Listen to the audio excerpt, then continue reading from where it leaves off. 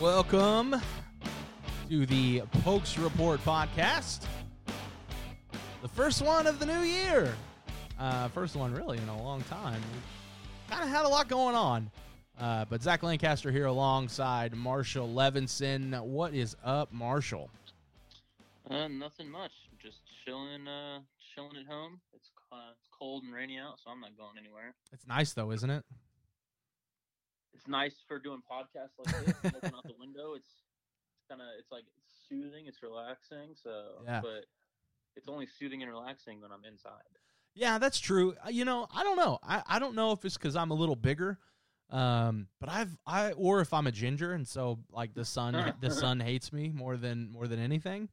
But I kind of enjoy cold, overcast, rainy weather.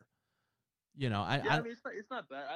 I love the rain. I love like sitting by a window and like working on my computer and like listening to the rain. And I like driving through the rain. But yeah. I'm not a huge cold weather. I will say though, yesterday, I really enjoy. I don't know what it's been like in Texas, but I really enjoy. Like yesterday was 65 in Stillwater. And sunny and a slight breeze, and it kind of breaks up the monotony. So I could live with anywhere between 40 and 70 degree weather all year long, with majority of it towards the 40. That's just me though. I don't know what, but I'm more of a 70 degree kind of guy. No, and that's fair. I really enjoy 60 to 70. You a light jacket, if that. Maybe a hoodie. But I enjoy it. It's whatever. I also enjoy a really, really cold day. I enjoy a good teen weather day. Stay in, have some soup. Some good soup. That is where you and I differ. Well, you've born and raised in Louisiana and Texas. Yeah, so. I'm from Louisiana. There is no cold. Yeah. So now this is like I said, this is the first Pokes Report podcast of 2021. Had some rather interesting news come down the last couple of days, especially today. Although it wasn't very surprising to Pokes Report. I'll just start with that right now. We have a question on Twitter. Will it be on the website or on other platforms? Yes. The answer to that question is yes. This will be available in an article on pokesreport.com. And we'll also be putting this out over various platforms. Marshall, what you're the platform guy. What are these going to be on? It'll be on podbean.com, and then we are also able to publish on iTunes and or Apple Podcasts. They're the same thing, so they will be available on both of those. And I'm actually replying to that gentleman on Twitter right now. That's because we're big time, folks. We're big time. Now, the news that came across today. Came across in the middle of my radio show on Triple Play Sports Radio. There's actually a link to listen to that on our website, pokesreport.com. But Josh Sills confirmed what Pokes Report had reported a week and a half ago, that Josh Sills will be back in Stillwater, which is huge. That's a huge get for Charlie Dickey. That's almost kind of like a Mike Boynton getting his team back. Different scenarios, obviously. Oklahoma State's not facing a postseason ban in football. But we didn't know. We still don't know about a lot of other players, but as we know, the NCAA is granting all the players like a free year, an extra year. Seniors can come back and be super seniors. We don't really know how all of that's going to play out yet. We don't know how the scholarship numbers are going to work just yet, or how it's going to possibly affect recruiting. But we do know that some guys have decided to come back, and Josh Sills is one of them. That's a huge get for Charlie Dickey. Josh, AP All Big 12 this year. That's a really talented guy, really strong, 6'6", 325. Definitely a versatile player. Played him all over the line this year. I know that wasn't what he wanted or what anyone else wanted. Main position left guard, but then they shifted him over to left tackle a little bit. Right tackle for 3 games. Not great, but definitely came in the clutch. Definitely a vocal leader, as we learned on our time on the Big 12 or on Big 12 Now, ESPN Plus, whatever the Oklahoma State documentary that ESPN did. Multiple halftime speeches that made me want to run through a wall on a Thursday morning when that was released. So, Marshall, thoughts? I knew we reported it that he was coming back. Last week, I believe, is when that was, week and a half ago. But what are your thoughts on Josh coming back? I just want to make sure you can still hear me, right? It's a little quiet. It sounds like you might be across the room. I think I was right, ladies and gentlemen. All right, how about now? Hey, there we are. Right. There we are. So thoughts on Josh Sills coming back? Had a bit of a malfunction there. No, it's huge, like you said. That's easily the most important lineman returning. Obviously, you lose Tevin Jenkins, so that's a lot of experience and talent from your line, and then you lose Rice Schneider, and he was a fifth-year guy, so that's a lot of experience on your line, and a guy like Josh Sills, who is probably going to be the best offensive lineman you have next year. He's on the fence. Is he staying? Is he going? Playing some games on Twitter, letting people think different things at different times. But no, that lets Charlie Dickey have a foundation to his offensive line moving into next year outside of younger guys that had to get experience. So not only do you have the talent aspect that he brings, but the leadership, not only kind of leadership by age, but the vocal leadership, and he's the face of that room now. And he kind of took on that role as the middle of the year and as the year started to go on. So that's big time for them, and especially with so many younger guys in the room, and that's going to have to be playing. He is almost a what's the term I'm thinking of? Invaluable to what you're going to be trying to do. Yeah, there's no doubt, and I'll tell you something that makes Josh Sills coming back that much more exciting, if you will. We got a question. Brian Murphy, he had asked. He said, "I'm getting unusually giddy about the prospects of the offensive line. Am I crazy?" To answer that question, yes, you are, but not because of the offensive line. I'm not going to sit here and say that this is going to be one of the best offensive lines that Oklahoma State has ever had. However, this offensive line has the prospects of being a really good offensive line in 2021, and something that makes Josh Sills' news about coming back all that much more better. You go back when we first reported that Sills was coming back. You go back to the 21st, which I didn't realize was that long ago. December 21st, when Oklahoma State landed Danny Godlewski from Miami of Ohio.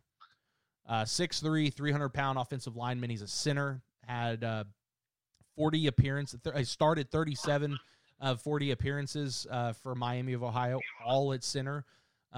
He is really, really strong. This guy is watch his tape. I get that he's in the MAC. I get that they don't play a lot of strong opponents, a lot of great opponents in the MAC. But this kid grew up in Indianapolis. Grew up watching Jeff Saturday for the Colts. He is really, really good. His technique is really good. He has the potential of being an NFL center. So you add him into the mix. You lose Rice Schneider, but you add a potentially NFL center into the mix. And then you've got Hunter Anthony, you've got Hunter Woodard, you've got Eli Russ, who came in with a Division I ready body. That doesn't happen with offensive linemen. That doesn't happen much at any position, let alone offensive line. So he's had a year under Charlie Dickey and a year under Rob Glass. He's going to be really talented throughout his time at Oklahoma State. You've got Josh Sills back, Danny Godlewski. I mean, this offensive line has the potential to be really good next year. Yeah, I agree. I mean, and Casey Dunn talked about it right after the was it the bowl game or the Baylor game? I want to say it was the Baylor game leading into the bowl game. I want to say it was the Baylor game, and he was talking about the running backs and how they're going to have Desmond Jackson and Dominic Richardson and possibly LD Brown back. But he said that as strong as that position group is, he said he thinks that the biggest strength of the offense next year is going to be the offensive line. Mm-hmm. And that was when it was still really unsure if Josh Sills was going to be coming back, but I think he was under the impression that he was hoping that he was going to. And then you have like all those guys you named, then you have guys like Caleb Etienne coming in from from the JUCO ranks. Yeah, I saw that video you shared on Twitter. His footwork. Yeah, about 6'9", between 320 and 340 pounds is where he's probably going to be playing at. And he's extremely, extremely quick with his feet. And he'll probably be a day one starter at one of those tackle positions. So you cannot go wrong with a 6'9", 330-pound offensive lineman on any day. No, and that's and you hit on that, him starting to tackle. I'd be remiss if I didn't say that the loss of Tevin Jenkins is going to be huge. There's no doubt that losing Tevin Jenkins is going to suck. It's going to hurt. It's not going to be good. It's not going to be fun, because that guy's going to make millions and millions and millions of dollars in the NFL. He is an NFL offensive lineman, and those don't come from Oklahoma State very often to make that much money. And so that in itself is not going to be good. I'm going to just throw that out there right now. However, the replacements should have a shot.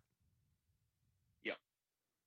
So I mean, as far as like Caleb Etienne goes, the way it was described to me from people who are connected within the program and especially the offensive line was that they view him as a bigger Tevin Jenkins, which when you, like you just said, when you think about Tevin Jenkins, who's about to be making millions of dollars, and then you put something bigger in that spot, that doesn't mean that he's necessarily going to go 2 years without allowing a sack like Tevin Jenkins did. That's insane. But I think it was like 700 snaps. The last time Tevin allowed a sack was in 2018. I'm not saying that that's what he's going to do, but the fact that they're saying that both of them, their biggest strength is their footwork. They have very light feet. They have ballerina feet, they call them. And Tevin Jenkins is about 6'6", 6'7". This guy's 2 to 3 inches taller, weighs a little bit more, and has the same athleticism. You have a very, very good combination there. And then you have Danny Godlewski, a NFL prospect center, and then you have Josh Sills, who is going to be an NFL prospect guard, and then you have the younger guys who got an insane amount of experience this year. Time. Yeah. Now, throughout the entire year, one of the main things we're talking about is how mixed match the offensive line was week in and week out. Mm-hmm. But moving forward, that will pay off heavily because those guys got work, and not only did they get work, they got work at multiple positions. Yeah. So those guys have experience now. They've been kind of thrown into the fire, so to speak.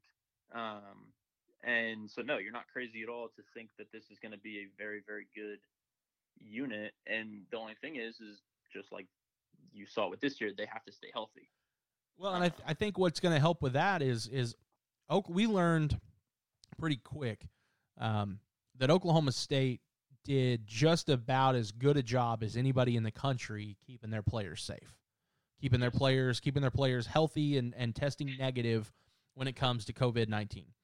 And so you saw what the offensive line did with no spring, maybe a week and a half of spring, and no real summer. Now they can't get together and have actual practices and team-led workouts, but you got individual workouts, you got individual practices led by teammates, led by players. And so this spring, I think, is going to be huge because you're going to give this offensive line an entire 2-month off season with Rob Glass to get him in the weight room. You're going to give him an entire spring football. That's going to be huge. You're going to give these young guys another, 6 to 7 months of being with Charlie Dickey and being with Rob Glass and really trying to figure out how this level works and the physicality. And that's just going to be huge, and I think that right there is going to be, you talk about Casey Dunn saying the offensive line is going to be one of the biggest parts of the offense this year. I think it has to be, because if this offensive line, we saw they weren't the best offensive line this year, but they were piecemealed. And in the final 3 to 4 games of the year, they played pretty solid. They played pretty well. The sacks that were given up weren't really given up by the offensive line. They were pocket issues, staying too long or clock issues with Spencer Sanders or, getting flushed and trying to run out. So they weren't necessarily offensive line sacks. And so you give Shane Illingworth and Spencer Sanders a full offseason with Rob Glass and a full spring, You give Dominic Richardson and Des Jackson, you get and we haven't heard about LD yet. I'd probably lean if it were me. This isn't me working for Robert and having inside knowledge, but if it were me, I don't really know if LD's coming back. But you look at the running backs that they have. You give them an extra spring. This offensive line is going to be the main catalyst of how success, and that's with every offense. But this year, this offensive line is going to be the main catalyst just how successful Oklahoma State can be on the offensive side next year. Yeah, and I think that I think you'll see that pay off in the other positions as well. I think it'll pay off for the quarterback position with whether it's Spencer or Shane or however they're going to do that. I think it'll work with the running backs because you're going to have at least the two-headed monster of Dez and Dom, like you said, could be LD thrown in there, and I mean either way, that room is going to be stacked. Mm-hmm. And then I mean you have obviously a very good receiving core coming in, so the entire offense looks to be set up for a very promising 2021. But the biggest thing is you got to stay healthy, and you just got to kind of go out there and do it. You got to show it. Everyone knows what you can do. Now you just got to go do it yourself. Yeah, you hit on receivers. It's never easy. It's kind of a Tevin Jenkins type thing. It's never easy to lose a guy like Tylan Wallace. The next year when you lose a James Washington, that next season you're not going to replace a Biletnikoff performance. Yeah. Tylan Wallace, you're not, that next year, chances are you're not going to replace with one guy what Tylan Wallace was able to do. But I would have to think that Casey Dunn is really excited about what he has coming back. Now, obviously, you got Tay Martin, who really shined there in the bowl game, and someone else that really shined, Brennan Presley, true freshman. I get that he's only 5'7", 5'8". Doesn't matter. It doesn't matter. Now, I will say that did he have that good of a performance because Miami had no tape on him? Probably. I'm sure that plays into it, but if you have any kind of sense at all, you would have already watched his high school tape from Bixby, and he did that against anybody and everybody. It didn't matter. So those two guys, really, really good. If you can keep Langston Anderson healthy, if you can get him healthy, I mean, he has an incredible frame. He has the speed, the physicality to do it. He could be really good. Jonathan Shepard, kind of that same issue there with injuries, but he has good size. He's incredibly fast. Still a redshirt sophomore, so that's good. I know someone that you were really, really high on, him coming out of high school, and I know Casey Dunn is really, really high on him. Someone that no one knew anything about, Rashad Owens. That cat he has the potential of being one of the best athletes, one of the best players, performers on the team. Position doesn't matter. He just overall. Someone that I was pretty high on when he was coming out. I know that a lot of people were really excited about him, Matt Polk. He has a chance. He started out injured. He started out 2020 injured, but him working out on scout team, I've heard that he did really well in the fall, kind of making some defenders look silly, and we knew what that defense did. We saw what the corners were able to do, especially Rodarius Williams. So, looking forward to seeing what Matt Polk can do. You've got two freshmen coming in, and I'll let you talk about these guys and get back to Rashad Owens as well. But you got two twins coming in out of Allen, Texas, that I just say it, they are probably two of the best receivers in the country, and you've got to see them multiple times. They're here in the spring. They're not waiting around until the fall, until August or June or July or whenever it is to get here. They're here, and that's huge. When we saw what these guys can do, you give them an off season with Rob Glass, you give them a full spring with Casey Dunn and a full summer of workouts. I'm not saying that these guys are going to start in the fall, but I think you'll see them some in the fall. Yeah, I mean, it's the way I was talking about it with Robert yesterday, and obviously he talks to a lot of the guys in there, and I've talked to the twins dozens of times. I've been in front of them half that probably.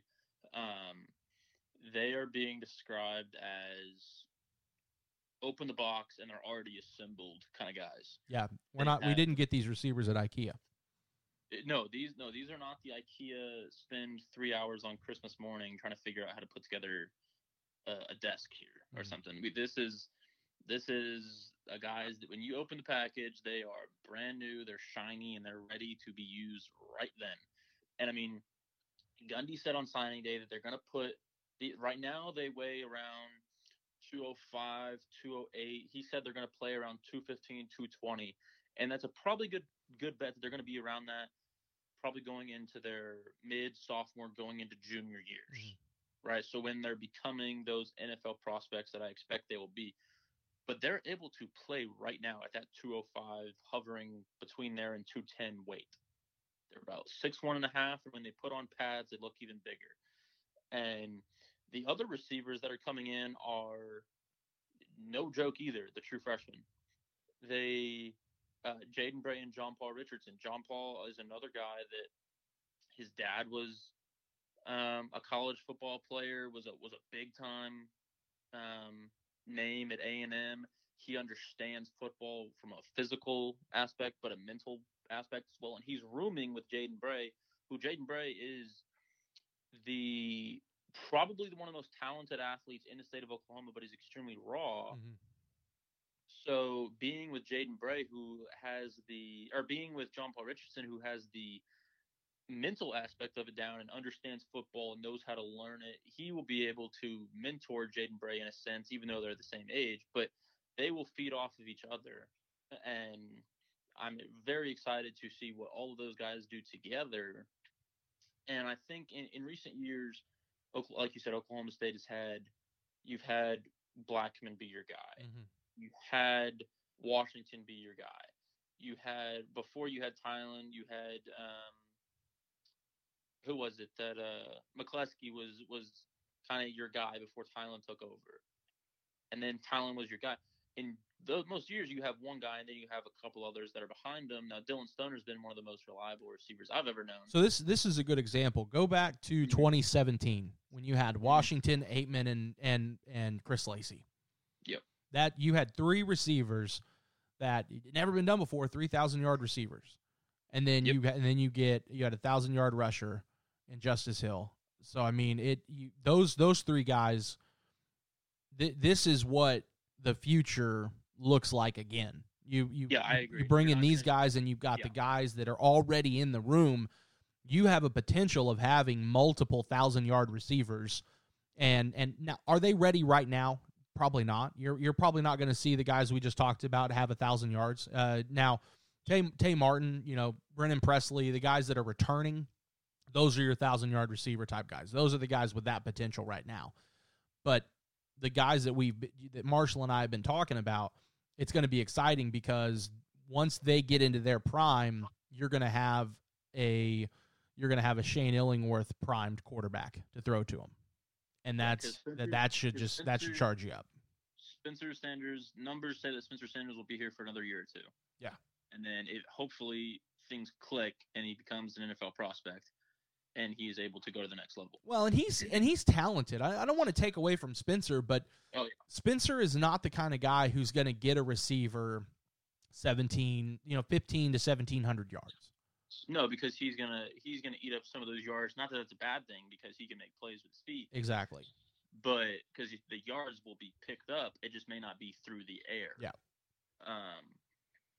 But then when you do have Shane, he's more of the air it out kind of guy, and that's when those receivers are really gonna shine. And I'm looking forward to it. So. Absolutely.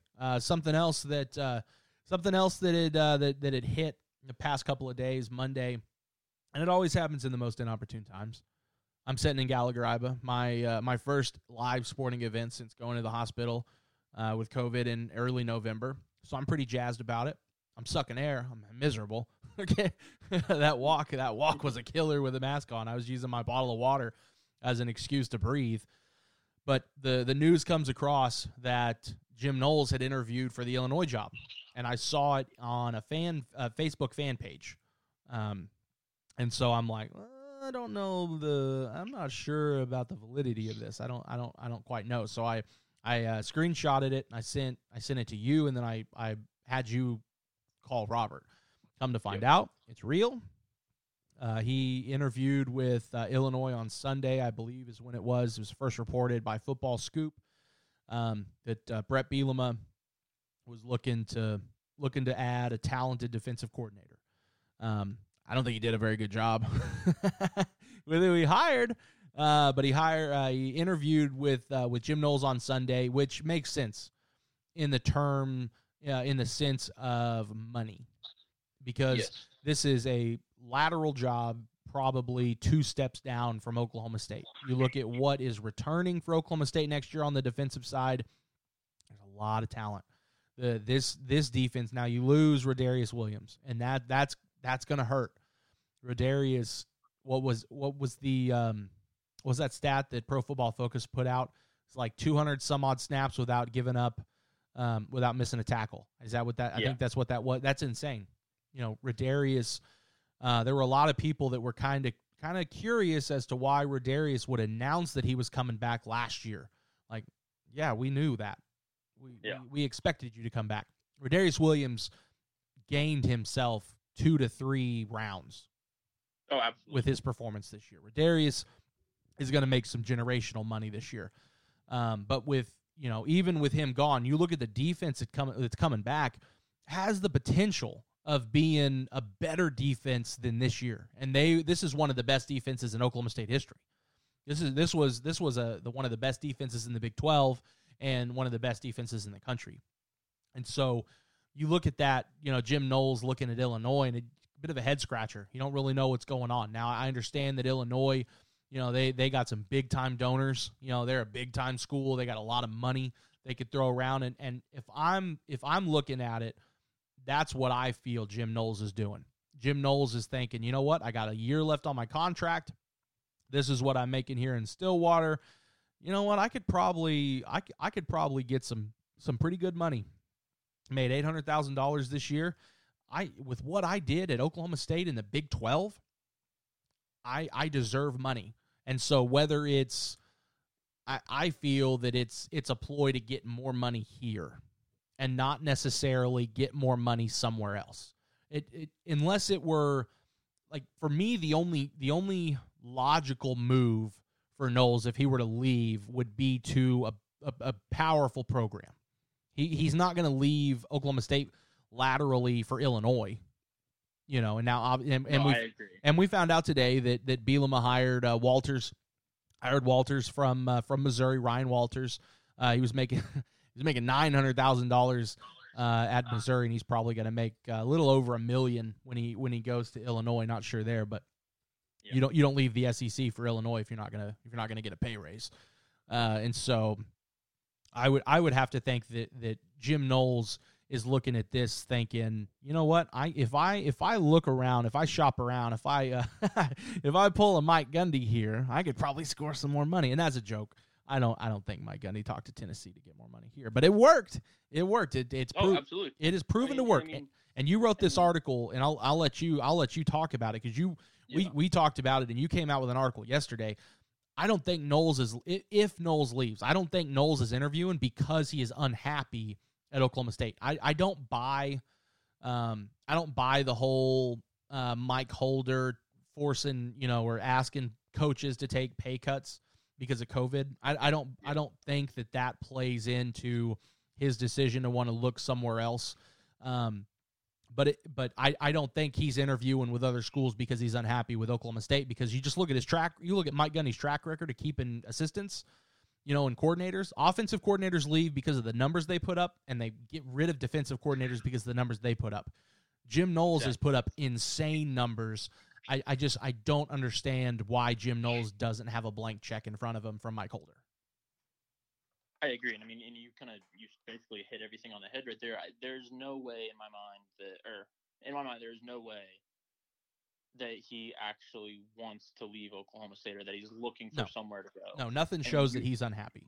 Exactly, and you were referring to the article that I wrote, which, like you said, the offensive coordinators, every time they have left under the Gundy era, every single time it has been because they were hired by somewhere else to become a head coach, or they made a lateral move but received a pay raise. Yeah, like right? Sean So Gleason going to Rutgers. Sean Gleason going to Rutgers, where he became the highest paid assistant in school history. Yeah. He's making like $900K, and he was making, I think, $600 here. Yeah. Or $650, whatever the number was. So I think it was less than $7 for sure. Yeah. I call that career progression. You're either moving up in position or you're making more money.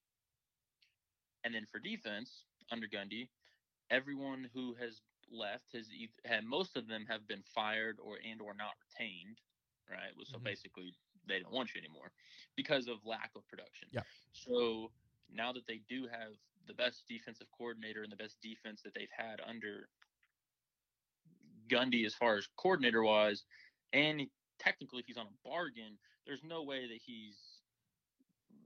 if you look at history, nothing points to someone not wanting to work for Gundy, especially with the talent that they have coming back. Right. So I agree. I think it's a thing of saying, hey guys, I feel like I've done really good here. I feel like I'm worthy of something, but I'm going to do what's best for me business wise, but I hope it's here. Yeah. And so I think, and it's not like retaining Jim Knowles would be the best move overall for Oklahoma State, right? I'm not crazy enough to think that Jim Knowles is the best defensive coach in the country. And I've said this about Gundy. There were, earlier in the year or going back during the summer, there were people that were like, well, Gundy, I think he's gone just about as far as he can go at Oklahoma State. And whether that's true or not, I think that Mike Gundy is one of the best coaches in the country. You look at what he does consistently. You look at what he does year in and year out. You look at what he has done for a program that historically has been in the pooper. There've been some pockets of success throughout history of Oklahoma State football, but in the long run, it's so few and far between that it's really nothing to write home about. So you look at what Mike Gundy has done, and Mike Gundy is the best coach for Oklahoma State right now. Absolutely. That doesn't mean that when Mike Gundy, whether it's university decision or whether it's Mike Gundy deciding to retire, that doesn't mean that there isn't a better coach that Oklahoma State can go out and get. And that's how I look at Jim Knowles. I think Jim Knowles is a hell of a coach. With what he has done at Oklahoma State, he took a defense. It was like trying to retain water in a bucket that has a hole in the bottom of it. So I actually have the numbers right here in front of you. Perfect. I'm going to send out a tweet in a little while. 2018, when he took over, their defense allowed 32.5 points and 452 yards a game. That's not great. So basically 33 points and 450 yards. 2019, it went from 33 points to 27 points. So one less touchdown a game, basically. And it went from 450 yards to 412. Okay. And that's a big difference. That's an average. That's not just looking at it. No, that's a big number. And this year, so originally when he took over, they were at 33 points. This year he was at 23 points allowed. And they went from 450 yards in the first year to now 380. And what's significant about that is he did it with a defense that historically is not good. He did it with players. A majority of the players were not his. He didn't recruit them for his scheme. He fit these players to his scheme. He molded these players to his scheme. And he did it in the Big 12. Yeah, very few of these players he actually recruited or really knew anything about as far as talent-wise when he showed up. Yeah. And then that next year, like his first recruiting class, I wouldn't even really call it a true recruiting class because you need at least 2 years to really figure out what type of player you want. Absolutely. So this recruiting class that he signed, and especially these are his players.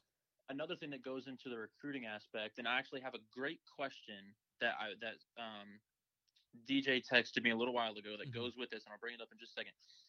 It's not only just recruiting the guys that you think would fit your defense. It's because you can recruit as many people as you want. Absolutely. Convincing them to commit and show up is a completely other thing because what a tough task Jim Knowles had was because he runs a in relative terms an odd defense. Yes. He runs a 4-2-5, which is not your typical. Normally you hear 3-4, 4-3. Well, he was like, I'm going to run a 4-2-5, which is why. But it confuses people. And when you're talking to recruits, they may be like, well, what is that? What do you do in that defense or so and so? But a big thing in recruiting is showing players what they will be doing. And that means your defense has to be working. Your defense has to be putting up numbers for recruits to go say, okay, yeah, I want to play in that defense, which is extremely tough trying to make a defense work when it's not guys that you recruited to play that defense. Which I will say, I'll give Glenn Spencer some kudos. I really liked Glenn Spencer. I liked covering him. He was a great guy. Yes. It was a lot of fun. He had some good talent on those defenses. You look at Trey Flowers; he's a starting NFL corner. So he had some talent on that defense. He brought these guys in. He brought in Colby Harvell-Peel. He brought in Trey Sterling. He brought these guys in, and that's a testament to the recruiting that Oklahoma State does.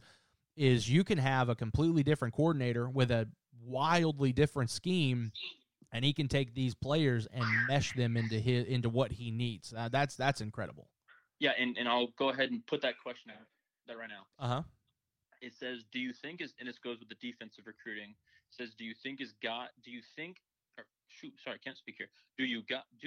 think as talented as this class was that it could become the new norm with the way they have changed how they recruit specific types of defenders and have started moving towards a almost positionless type of recruiting, especially on defense? Yeah, I don't even think you need to use this class. I think they've been doing it. And I think especially, and I'll just give some context, and then I'll kind of back up a few recruiting classes to show that they've been kind of doing this.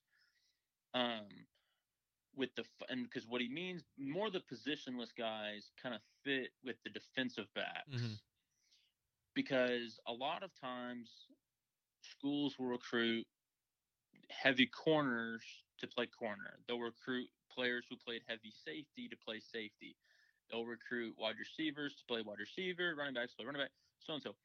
Jim Knowles and Mike Gundy, as far as defensive backs go, in most of their positions, they don't really care what you played in high school. They look at intangibles and measurables, and they say, okay, this guy, he may play wide receiver 75% of the time for his high school, but we have a bunch of wide receivers, but he's 6'1", can run a 4.45, and can do a 360 dunk. This guy's got some athleticism. He's got ball skills. He can run with people. Let's try to make him a corner. Well, I think Malcolm is the perfect example. Oh, absolutely. Malcolm, a safety and quarterback at Wagner, and now he's one of the best linebackers in the Big 12. Yeah, he comes in, he plays safety his true freshman year, and then he moves to linebacker because his body can take it. Yep. He has the skill set to go with it.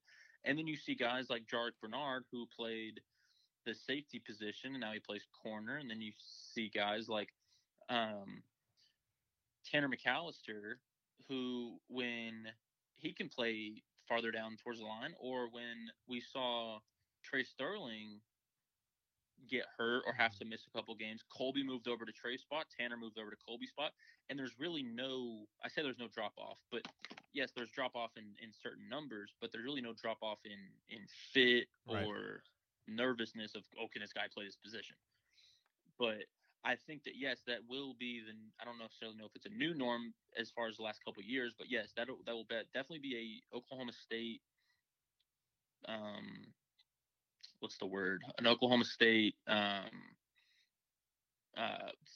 me out with the word. Like their recruiting mantra. Yeah, their mantra. That's what they live by, is versatility and yes, in a way, positionless recruiting. Yeah, and I think you're right. And I mentioned it. But I think this has been going on. I think we saw this a little bit with Glenn Spencer. Gundy has talked about when it comes to corners, he wants the 6'1" and up.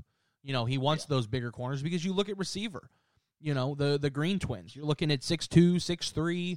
Tylan Wallace is 6 foot 6'1", but there's not much a corner can do to guard him. But Tay Martin. Tay Martin has size. Oklahoma State wants to recruit those bigger corners, because you see other schools recruiting big receivers.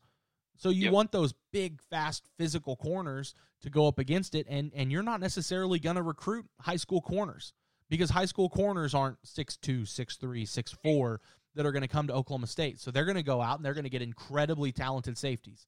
They're going to go out and get incredibly talented receivers that play both ways that are 6'1", 6'2", 6'3", and they're going to say, you know what? You're a pretty good receiver, but because you're such a good receiver, you know what they're going to do. You got size, you got physicality. I think we're going to move you to the defensive side of the ball. I think you're going to play corner for us a little bit. So that's, yeah, I think so. I think you're going to see that from Oklahoma State. We got another question here, and then we're gonna shift. We don't have a lot of time left. We're gonna shift to basketball after this. Guesses on any other seniors choosing to use an extra year of eligibility besides Tay Martin. I don't know if you're gonna see LD Brown back. I know we talked about that a little bit.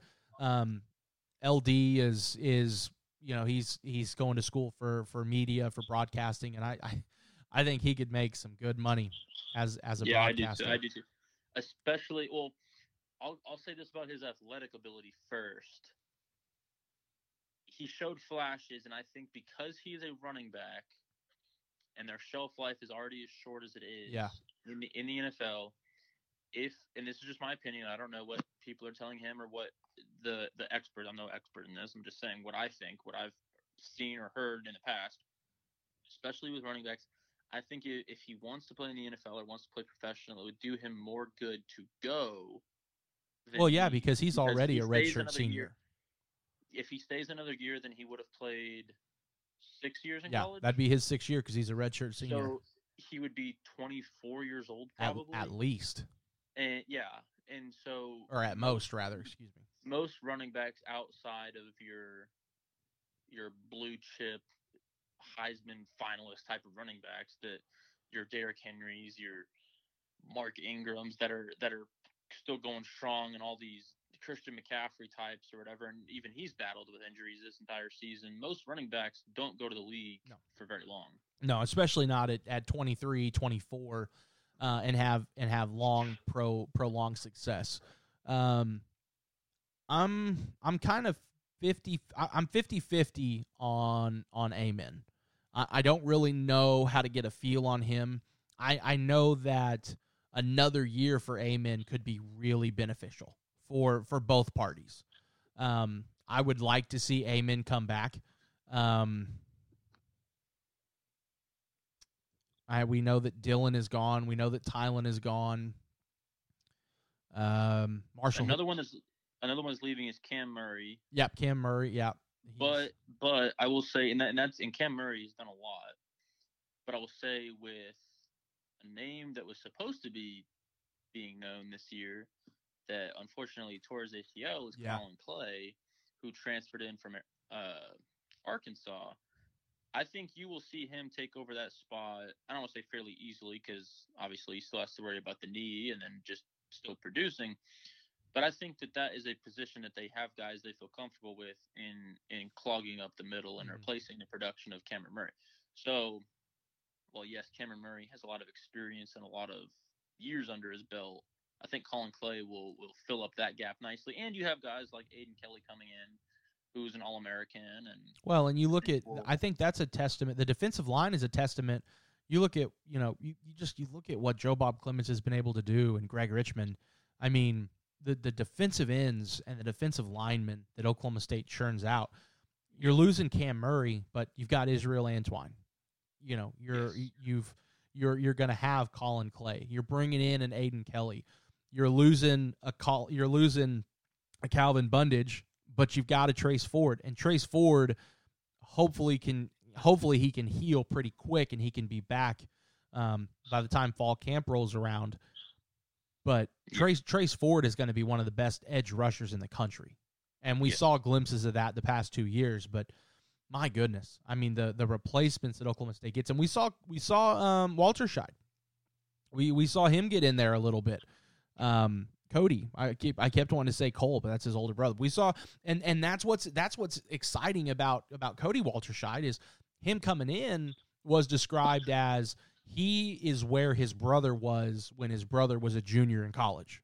Yeah. physically. So Cody Walterscheid, I think, is going to have a really good chance. We know that Christian Holmes is coming back. That's going to be good. They need Christian Holmes, and Christian Holmes needs another year.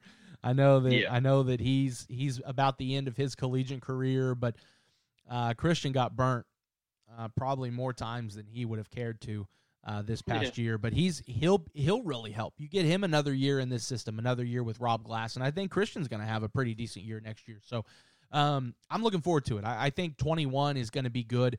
I'm certainly not going into it with the same expectations I had with this last year because, damn, this team, man, they at the very least should have won the Big 12 title. But I thought that this team, and with all the talent. Go ahead. It's going to be interesting to see what obviously happens over the offseason and next year. But I have a friend of mine that said the most Oklahoma State thing would be that everyone thought 2020 was going to be the year, and then it happens in 2021. Yeah, because you look at the offensive talent that returned, and you put that with the expectations of what the offense could have done with what the defense did this year. They're not losing much off the defense. And if Jim Knowles sticks around, I fully expect them to pick up where they left off. And with the offense, if you don't deal with offensive line injury, and if Spencer, oh my gosh, it's just so frustrating. If he can figure it out, then 21 should it has the potential to be really good. I'm not predicting anything massive, but they got the chance to be pretty damn good next year. And let's go into that question that we got earlier about what the offseason looks like. Do you have that question pulled up? It's right here. Yeah. So, what will the coaches and or Spencer be looking to do differently this offseason to put him in a better position to succeed next year? I don't know if there is anything different, to be honest with you. I know you know, Marshall, you and I talked about it a little bit before we started recording, and you think you've got an answer for it. I don't know if there is anything other than mental, because looking at what, and I catch some grief sometimes from Tom Dorado because he's like, you hyped him up, and now look what he's doing. Look at what Spencer did in high school. The logical choice thing to do is to hype him up, because guys that are that good in high school typically make the transition. Now, it takes 15, 16, 17 games to do so. Which is exactly what we were talking about the other day. Yeah, and he's there. He's at that point. The bowl game was, and like we talked about this the other day, like I said, Gundy has said that it takes 15 to 17 games for a quarterback to really understand what's happening and to get it clicking, no matter how talented they are. Now, sure, your Trevor Lawrences may do a little bit different, but that's those are freaks of nature. 99.9% of quarterbacks, it takes a little while. Yeah. And the bowl game looked like it was one of his best games ever, wearing orange and black. Yeah. And do you remember what number game this was of his career? I believe was it 16, 17? Number 17. Yeah, so exactly on the mark that Gundy said that quarterbacks start to figure it out. Now, will it stay that way? I don't know. I'm not sure. I'm sure that the spring, summer, and fall are going to be interesting with Shane and Spencer kind of battling. I don't know if they're going to open it up for a complete battle. I don't know. But it'll be interesting to see how, one, Spencer treats it, because he looks like he figured something out in the bowl game. I hope so. I do too. And then it'll also, everyone knows that Shane is kind of also regarded as a gunslinger type of guy. Yeah, and you look at Spencer, and what was frustrating about it is, you know, his redshirt freshman year, he started off really bad, right? It was Big 12 play was horrible, but he progressed, he got better, and you saw some of those mistakes start to go away. And then he comes out against Tulsa and he gets injured, and I was like, oh my gosh, this really sucks. And then Shane Illingworth comes in, and he was good for what he was at the time. It wasn't like he put up gaudy, eye-popping numbers where there's no way you can bring Spencer back in. But it gave you a lot of hope, thinking, okay, well, this kid, man, he's got it. If he can continue to progress, man, this is the future of the position. And that's really excited. And then Spencer came back and was still making some of those mistakes, and it's time in the pocket. He's spending 5 to 8 seconds in the pocket trying to figure it out, and he's not going through his reads. He's not going through his progressions, and it was so frustrating because this year had the potential to be really special.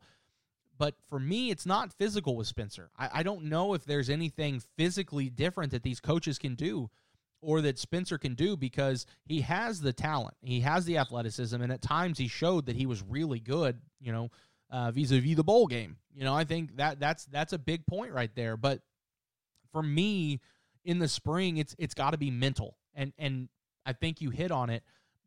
I don't think there's going to be a traditional quarterback battle in the sense of Shane has a chance of unseating Spencer, because I still think as good as Shane is and as good as Shane could be or will be or can be, I think Spencer still gives you the best chance to win going into that first game. However, I do think, and this is kind of me talking out of both sides of my mouth, I do think that Spencer needs to be worried going into the spring, because I think that Shane is really, really going to push him. I think the glimpses we saw of Shane, I think Shane's going to go out there, and I think you give, another year in the weight room that we saw throughout the fall, you give him another couple months with Rob Glass, I think Shane is going to have one hell of a spring, and I think Shane is going to have one hell of a fall camp. I still think Spencer is the quarterback going into the first game next year. But I think Spencer needs to be worried, because if he goes out now, I'm not worried about non-conference play. I think it's Missouri State, Tulsa, and Boise, but I don't know the order. I think it's Missouri. I want to say Missouri State, Boise State, and Tulsa. I think that's the order of the non-conference. But I could be mistaken. I'm not worried about that. I'm not worried about those.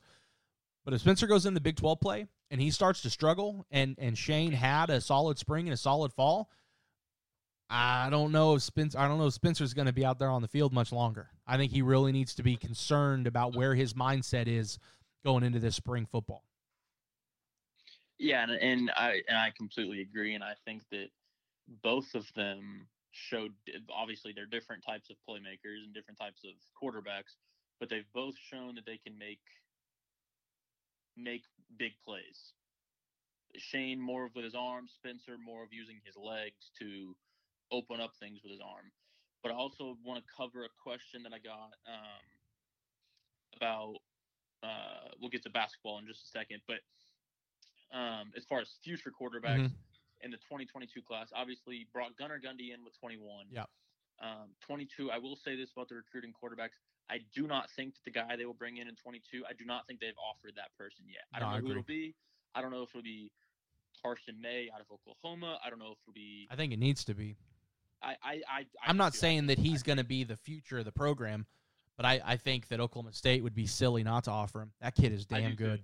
And I do too. And I don't know if it'll be a guy out of Texas like they've gotten before. They could go out west again. Who knows? But I don't think they've offered the person yet.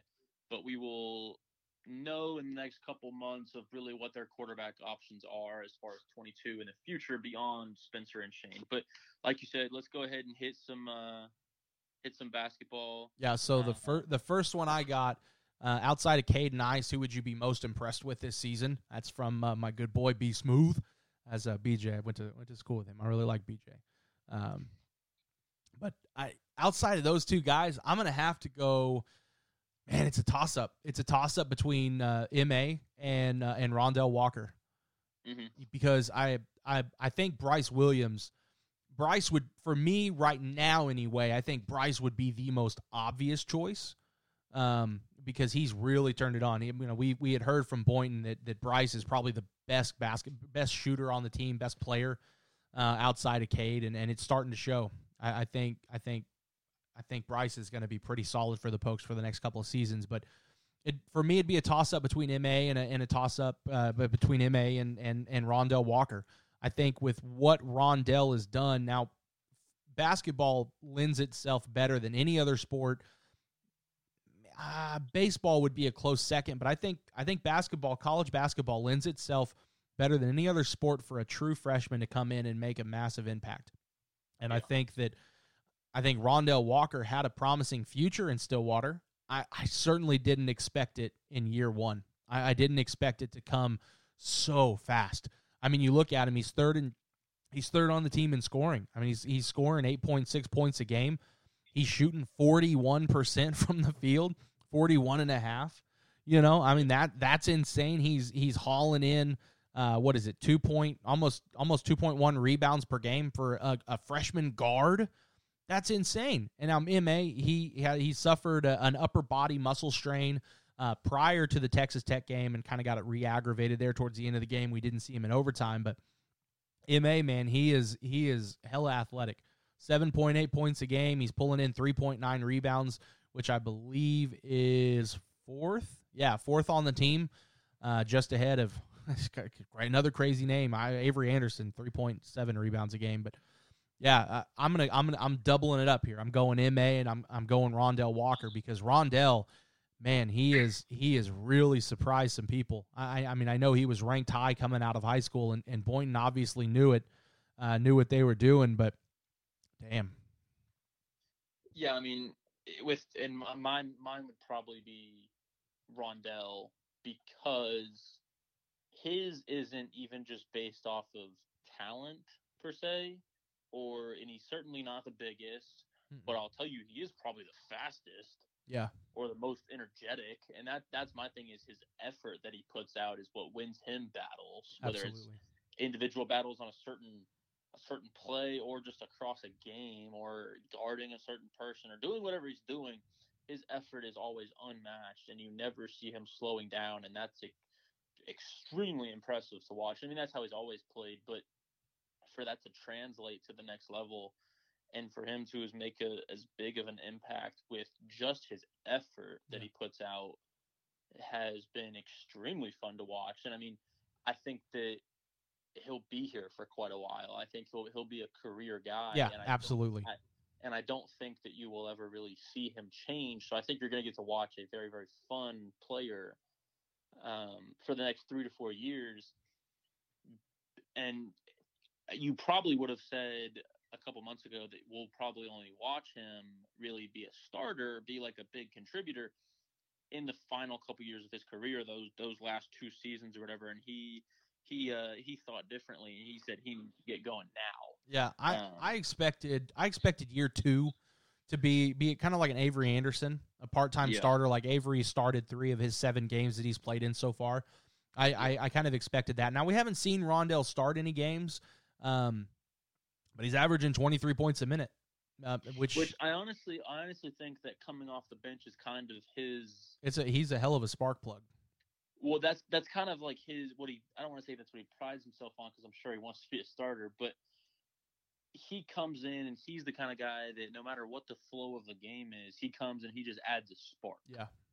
He just becomes a defensive, almost a menace to the other team because they're like, what the hell is wrong with this guy? He's moving so fast, and they've kind of fit already into the groove of the game, and they're calm, and then here comes this Energizer Bunny flying around trying to steal the ball from him, and it just creates movement. Yeah. So I think that's part of his mentality is come off the bench and just create. Yeah. Now the last basketball question we've got is Montrell Pena.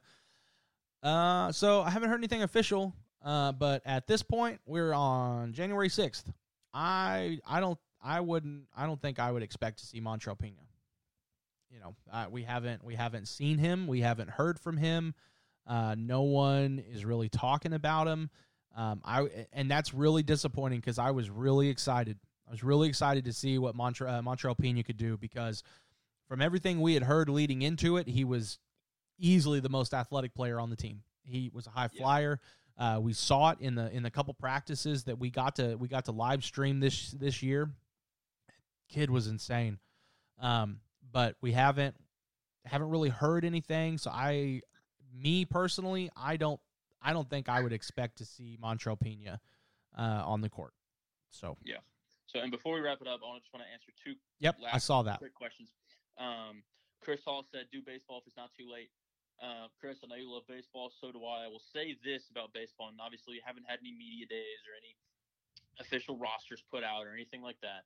But I will say that last year they had a very, very young team, but they were very, very talented, and they only lost one person. A couple of them transferred, but it was guys that knew that they weren't going to be able to play because they had because it was weird. Because last year I think there was 5 starters that were seniors and 4 that were freshmen, or it was somewhere around those numbers. So it was very very split. But Ben Leeper was your only guy that really left, and he's now playing for the Cubs. Mm-hmm. But the pitching staff I am extremely excited about, and they will be extremely strong. And you have guys like Eric Walker coming in from LSU, and you also have. You would bring up LSU first.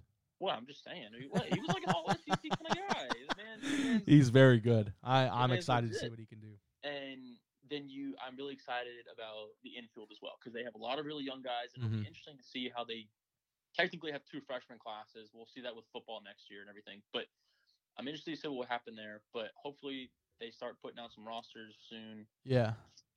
So before we move on to that second question, I've heard from someone that he's close to the baseball program, and he's someone that does not he doesn't sugarcoat things. It's not Tom Dorado, so don't think about that. It's someone who doesn't BS. You know, he doesn't sugarcoat things. He says it how it is, and he's close to the baseball program. And he said, even though this team has some young players, this team has the potential of being one of the best baseball teams we've seen come through Oklahoma State in a really long time. And you add that to a first year of Obrate, I think 21 has the potential of being one of the best baseball seasons we've seen from a long time. And that's coming a few years after them, being a couple outs away from going to Omaha after losing to Texas Tech in the Super Regionals. And this is going to be, I'm going to say this, I just thought of it in my head, but Oklahoma is not the goal, or Omaha is not the goal. It is the expectation this year. Absolutely. It's not a oh, we can do this. It's like we have to. We will do that. We should do this. There will be no excuses for it, especially in, like you said, in an Obrate opening year with the talent they have coming back and the talent that they brought in. Omaha is the expectation for this baseball team. Absolutely. And then we'll hit that second question. Who was it? That's Go Pokes. OK State 08145-185. There you go. 2 minutes ago, just a couple minutes ago, he said some early 2022 commit predictions. So a couple weeks ago we had 3. Now we have 2, but we did not lose a commitment. DeKelvion Beeman just reclassified to 21, which is a huge get, I think. It absolutely. And then our other 2 commits are Stillwater linebacker Gabe Brown and Beggs running back CJ Brown. Those early commitments, my God. CJ Brown is a bona fide 4-star guy, and Gabe Brown, he is going to be a victim of going to Stillwater High School. Absolutely. And already being committed to Oklahoma State, because a lot of schools are going to look at him and say, well, he's from Stillwater. He's going to Oklahoma State. Gabe Brown is one of the best linebackers in the country. Yes. I mean, everything about it. Size, speed, instincts. Physicality. IQ, physicality. Yeah, everything about him. But he will be a victim of living a mile and a half away from Boone Pickens Stadium. Mm-hmm. So, which sucks, but you people should know that he is one of the best middle linebackers in the country. Absolutely. But as far as 2022 commit predictions, I saw one the other day that I wrote about. He goes to South Lake Carroll. He's a DB. He can play all 3 spots: nickel, safety, corner. Avion Jones has Oklahoma State. He only has 4 offers, and Oklahoma State and Tennessee are the 2 biggest. But Oklahoma State is the leader right now, and I expect it to stay that way. And he wants to commit he said he wants to commit before his senior season, so I expect that it'll be sometime in the summer of 2021. Mm-hmm. So in 5-6 months or so, and it could be quicker, because he said that if he feels comfortable with the staff and the way that a direction of the program is going, he will make that decision. So I think he's a big one. I think Ish Harris, who can play DB or running back. I like him at running back out of Pottsboro, Texas. He's another one. 1,700 yards running, 7 interceptions at DB. He really likes it there at Oklahoma State. Who else? Those are the main 2 right now that I would say that I expect some movement there. Deshaun Brown is another one at Choctaw High School, 2022 defensive lineman. He's good. Deshaun Brown, yeah, I really, really like him, and he likes Oklahoma State. I think that those are my three right now that I would say are my three safest bets to end up in this class right now. And I'd give it a few weeks, and I think you'll be seeing a premium recruiting podcast come out. Oh, absolutely. And Yeah. I will say this as a primer to that. Oklahoma State, year in and year out, has 3 hot periods of recruiting for a recruiting class. Yeah. They have the January-February period where you could land a guy like an Ish Harris. I think you'll see. Brown. I think you'll see a few, 1 to 2. I do too. I think you'll see Ish Harris, Deshaun Brown, one of those guys, or someone we haven't really talked about yet that'll pop in the next 4 weeks or so. And then you have the June period, which last year on between June 8th and June 10th, we had 6 players commit. That early to mid-June period is always a big one. And then you have the mid to late season commitments that are coming that we just got a couple weeks ago. Well, and they also typically pick up at anywhere between 1 and 3 right around the spring game. Yeah, and that's true. They do have some April guys. So you'll get 1 or 2 in January, February. You'll get that's 1 to 2. Yeah, you'll get 1 to 3 in the April period, and you'll normally get a bulk of your commitments. You'll get 6 to 10 guys in June and July. Yeah. That'll make up the meat of your recruiting class, and I expect that to be pretty much the same. But then again, with visits being a little bit different, who knows? But no, those are the 3 guys that I think have the most likeliness to commit sooner rather than later. Absolutely, love it. But it's lasagna night, Marshall. I almost called you Levi. It's lasagna night, and I'm excited about it. I can smell it. Go enjoy your lasagna. It's out of the oven. We're having lasagna and salad and garlic cheese bread. Boy, it's a good night in the Lancaster household. I tell you what. I think I'm gonna go. I don't know what my dad's whooping up out there, but I can smell something. I think it's fettuccine Alfredo. If it's not the gumbo that you owe me, then I don't want to hear about it. That is, I will get you that. If you don't bring me gumbo when you come back up here, I'm gonna be a little ticked off, Marshall. I will. We're a year late. Yeah, well, COVID hit. So. Yeah, okay. Okay. I'll be back up there on the covering the state championships the 15th and the 16th. I'll be back in Stillwater on the 17th. I'll be knocking on your door. There you go. All right, that's going to do it for the first Pokes Report podcast of 2021. Appreciate everyone for listening. We should be doing another one sometime next week, so looking forward to it. Till then, we'll talk to you later.